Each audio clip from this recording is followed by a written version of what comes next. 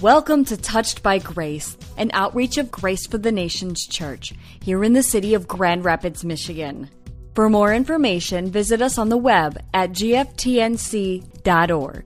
And now, here's Touched by Grace. What did Jesus think? We know what he would do. We see what he would do. He'd give his life. But what did he think? What was he thinking hanging there on that cross, looking into the vast future of our existence, knowing that we would be sitting in service and the enemy would try to distract us and throw us off course? What was he thinking when he took a stripe on his back or he took a blow to the side of his head, all because we were going to sin and he didn't have any sin in him at all? Neither was there any bitterness or guile found in his mouth, according to the scripture. But he was wounded for our transgressions. He was bruised for our iniquities, and the chastisement of our peace was upon him, and with his stripes we're healed. What was he thinking for us when he knew that sickness and disease was going to try to ravish nations and wipe out children and adults and seniors? What was he thinking as it related to you and your circumstance? We try to make him so small, and we try to contain him within our own little minds. That's not an insult to anybody, because a little mind can become a big mind when we yield it to Christ. Big thoughts, big ideas, big dreams, big visions, big accomplishments only come through big thinking. And you need to have a big mind, not a big head, a big mind. How many know that your mind and your head size are not synonymous? Because if that were the case, it'd be some pretty sharp people up in here. I'd be a whole lot smarter if it was based on that. So your mind is intangible. Your mind is not something that can be physically equated. The mind is the human consciousness that originates in the brain and is manifested especially in thought. It's human consciousness that originates in the brain and is manifested especially in thought, perception, emotion, will, memory, and imagination. Thought, perception, emotion, will, memory, and imagination. Your mind has a responsibility out of this world.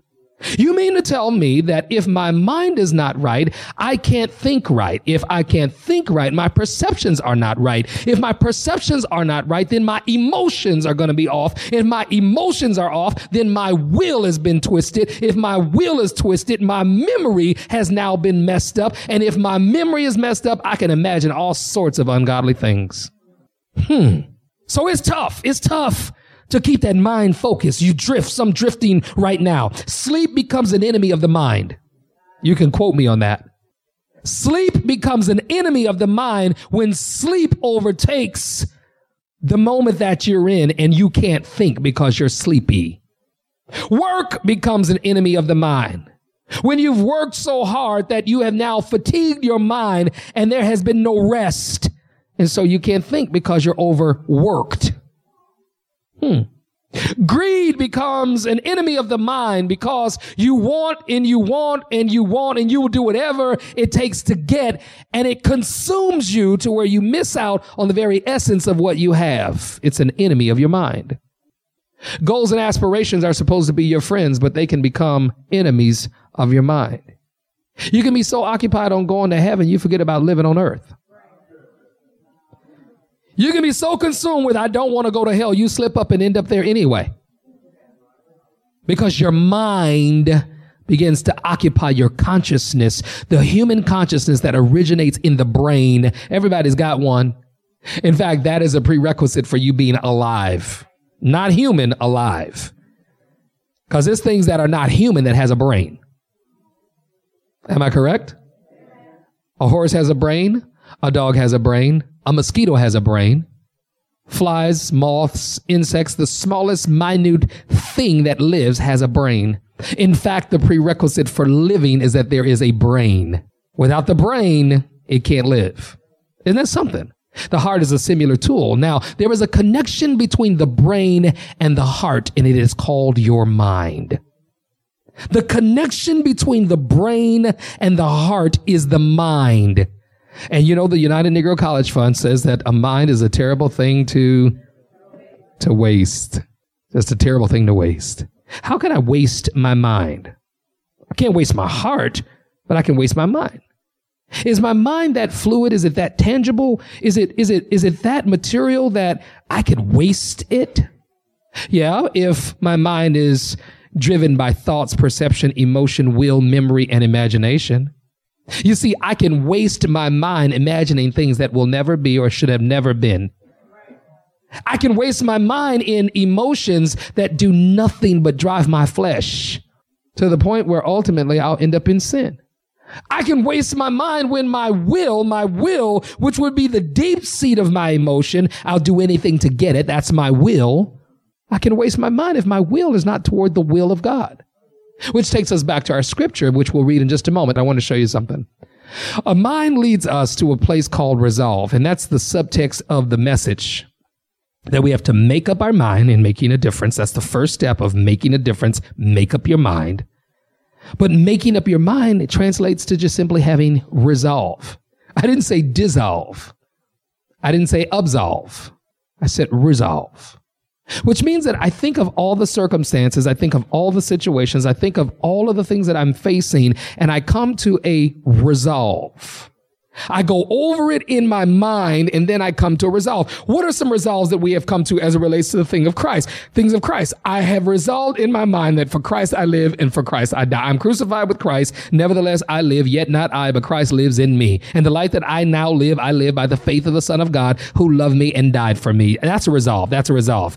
Here's another resolve. I can do all things through Christ who gives me strength. Another resolve is, yea, in all these things we are more than conquerors through Jesus Christ who loves us. Here's another resolve. I am the first and I am not the last, that I am going to do what God called me to do. I'm going to be what God called me to be. I'm going to have what God has said I can have. I am going to see the things that God is trying to show in me. That is my resolve. My resolve is that I'll stand fast in the liberty wherewith Christ has set me free, not being entangled again with the yokes of bondage, because my resolve is that I'm forgetting those things which are behind me and reaching to those things which are before me. I am pressing toward the mark for the prize of the high calling of God, which is in Christ Jesus. That is my resolve. My resolve is that there is no weapon that is formed against me that shall prosper, and every tongue that rises against me, I shall condemn it. So my resolve is that what God said shall come to pass. I'm resolved at that.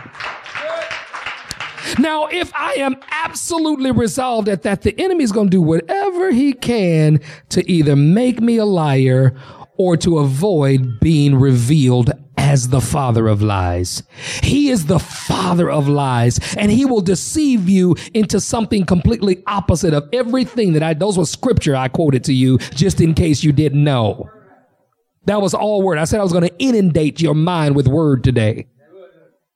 And when the enemy wants to come against you, what it is that he attacks the mind, because the mind is the repository of the word. The mind is the place that the word sits until it's time for you to use it. I know you say, the word says, thy word have I hid in my heart. Well, your heart and your mind are connected. It's called our soulish realm. It's your soul, where your mind is and where your emotions and your will, that's the same place. And so the enemy will attack that, and he's coming after that, and he wants that, and he will deprive that, and he will cause you to be hungry and thirsty. There's some desperate people in the world. I know the world caller right now is like, oh, she acting thirsty. Well, she is dehydrated. There's some people at the point to where they're beyond thirsty, and that's because they desire things that are not godly.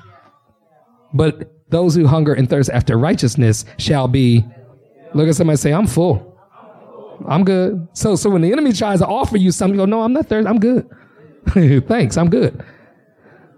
Knowing in your taste buds you want some, but your mind say, no, I'm good. I'm good. When the enemy wants to give you what you used to have to make you feel like you used to feel, and he uses music to do it. You'll hear a song from the past and it's on. Hey. Why is that? Why is that? Why is it that all you got to do is play one song and your hands go up and you're like, hey, like, I'm so glad we're not on TV right now. I am glad. But it's true. It is absolutely true. All it takes is one song, one fragrance, one smell, one meal. One, don't you want to stay? Okay, I'll do it in the devil voice. Don't you want to stay? So if you heard it like that, you would be absolutely not. But you don't hear it like that. Don't you care for me? I thought you loved me. Oh, one time won't do nothing. Everybody else is doing worse than this.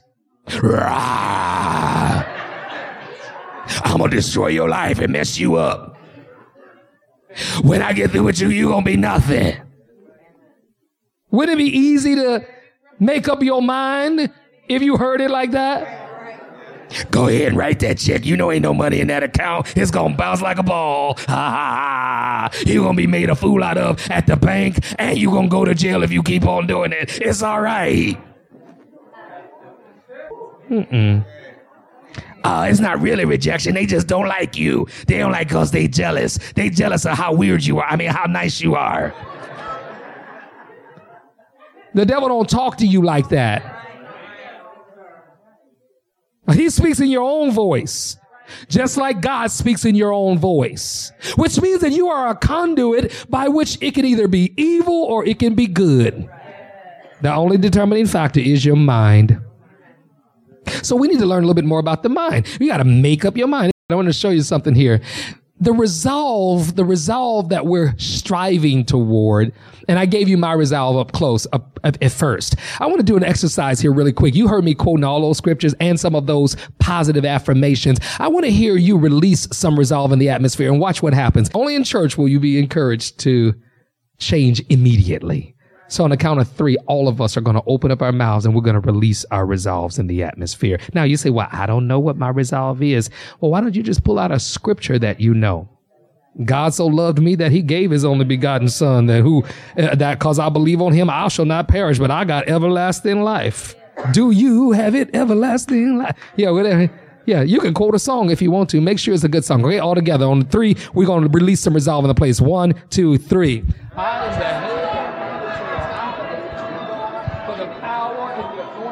Is risen on me. The glory of the Lord is rising up on the inside of me. And as I walk into places, I am blessed. Some of y'all stopped.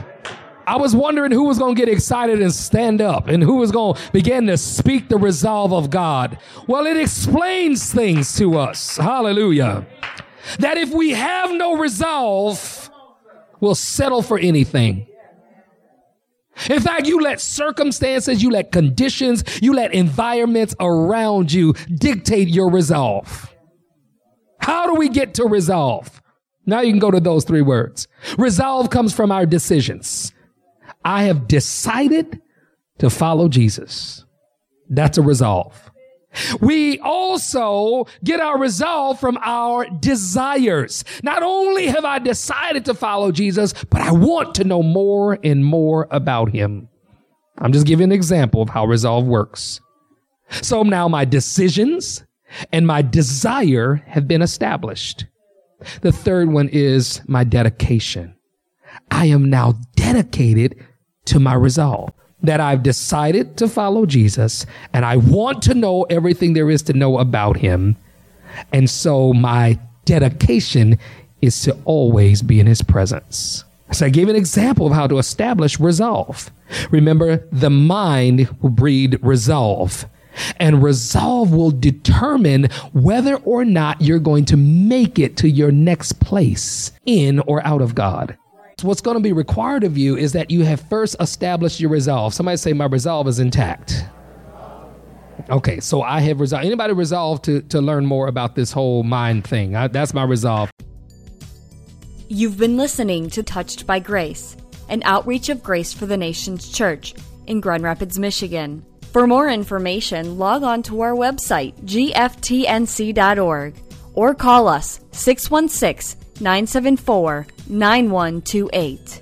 Our mission here at Grace for the Nations Church is to reach the diverse people of the world by teaching biblical principles and life application of the Scripture. Despite the present-day challenges facing individuals, families, and our communities, we believe there is hope.